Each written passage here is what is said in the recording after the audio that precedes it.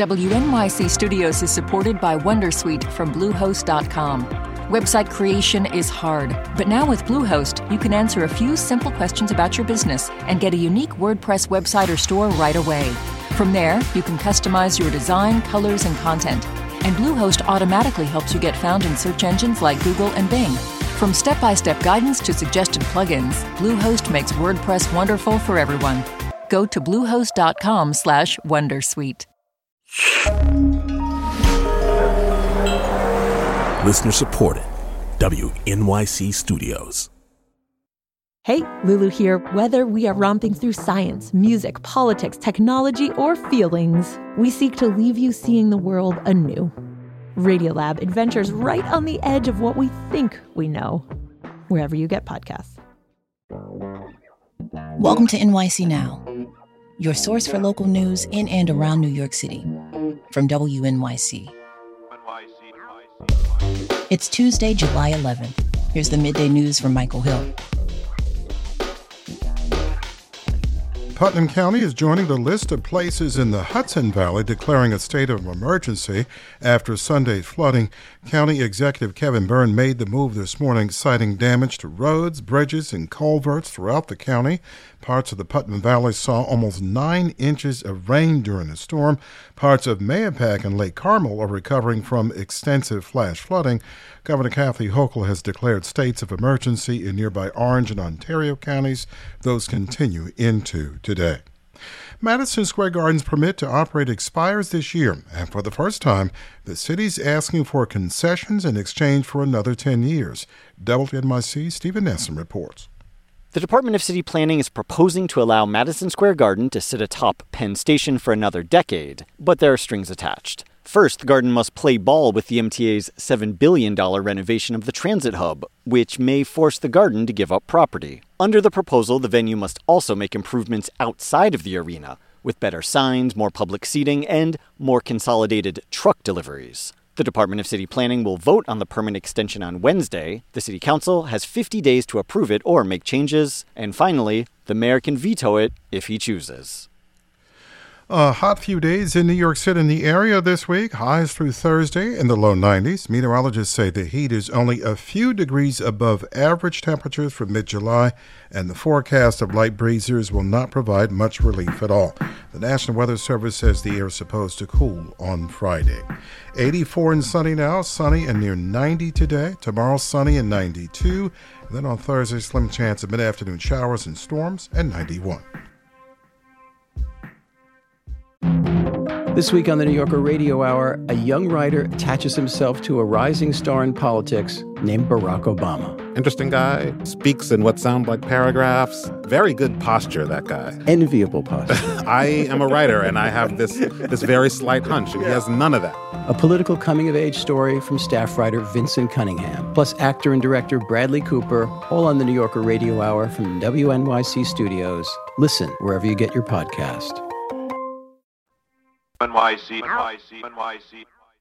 Here in New York, evictions are on the rise and homeless shelters are stretched to the brink. Yet the city's social services agency is rejecting tens of thousands of tenants who apply for emergency assistance loans to cover their back rent and keep them in their homes. WNYC's David Brandt reports. In June, Harlem tenant Raina Felice found herself in Manhattan Housing Court, where she was trying to hang on to her home. She was answering an eviction notice from her landlord after she and her family fell behind on rent. The same thing happened prior to the pandemic. They owed around $7,000 and received an emergency loan from the city called a one-shot deal to cover it.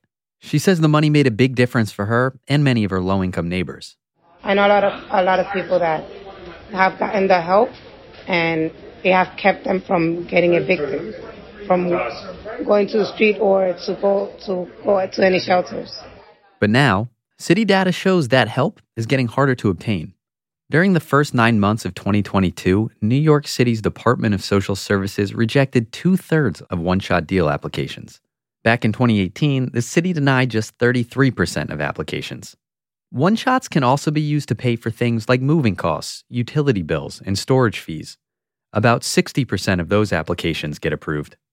Denise Agron is a lawyer with Manhattan Legal Services and helps tenants apply for aid. She says applicants who get legal help have a much better chance of getting approved, but others fall through the cracks. Clients losing their apartments and going and staying in a shelter is something that the city doesn't want because it costs more to house people in shelters than it is to keep people in their current apartments to stabilize. Loans from the One-Shot Deal program averaged just over $4,200 last year, much less than it costs a city to house a family in a shelter for a single month. The Department of Social Services says it's committed to getting the money to people who need it. The agency says the number of rejections doesn't account for people who applied multiple times or who completed only a portion of the process. And they say a state rule requiring people to prove they can pay the money back can lead to rejections. But tenant advocates say that rule isn't new. What's new is the high rate of rejection. Dinah Luck is an attorney with Mobilization for Justice. The process has always been confusing, but now it's harder to navigate. Eventually, at some point, if you're not able to get a one-shot, you're going to get evicted. Records show marshals have evicted more than 9,000 households in New York City since the start of last year. David Brand, WNYC News.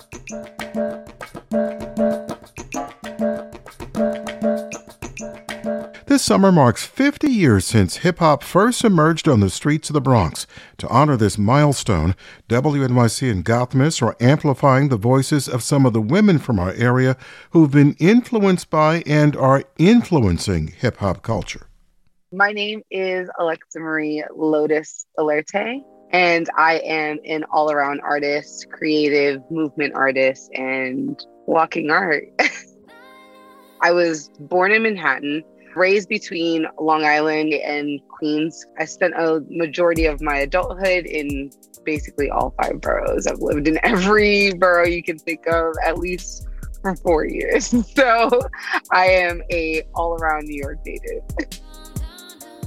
I actually started dancing when I was 2 years old. My parents put me in ballet, tap, and jazz, mainly to keep me busy and keep me out the house.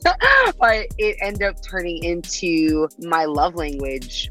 My first introduction to hip hop was my sister. My sister loved Jay-Z. That girl and Jay-Z were one and the same. It made me also fall in love with lyricism and how they decided to express themselves, the metaphors, the way that they were telling a story that I actually was a witness to. I saw those things going on around me. It was just dang, this is literally all of our experience. The way that hip hop has affected me is almost been an embodiment. Everything from my style to the way I talk to the things that I'm actually interested in, people that I look up to even now in my grown age and seeing what they've done. Khalees, Missy Elliott, those were the people that broke stereotypes of hip hop for me, especially as a POC woman.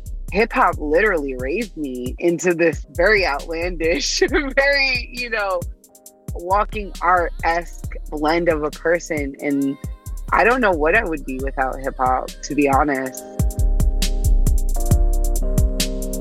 Alexa Marie Lotus Alerte is an artist originally from Manhattan. She was raised in Queens and Long Island.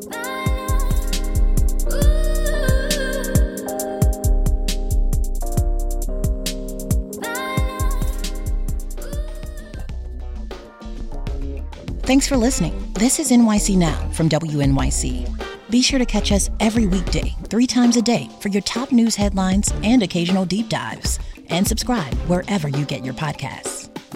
More this evening.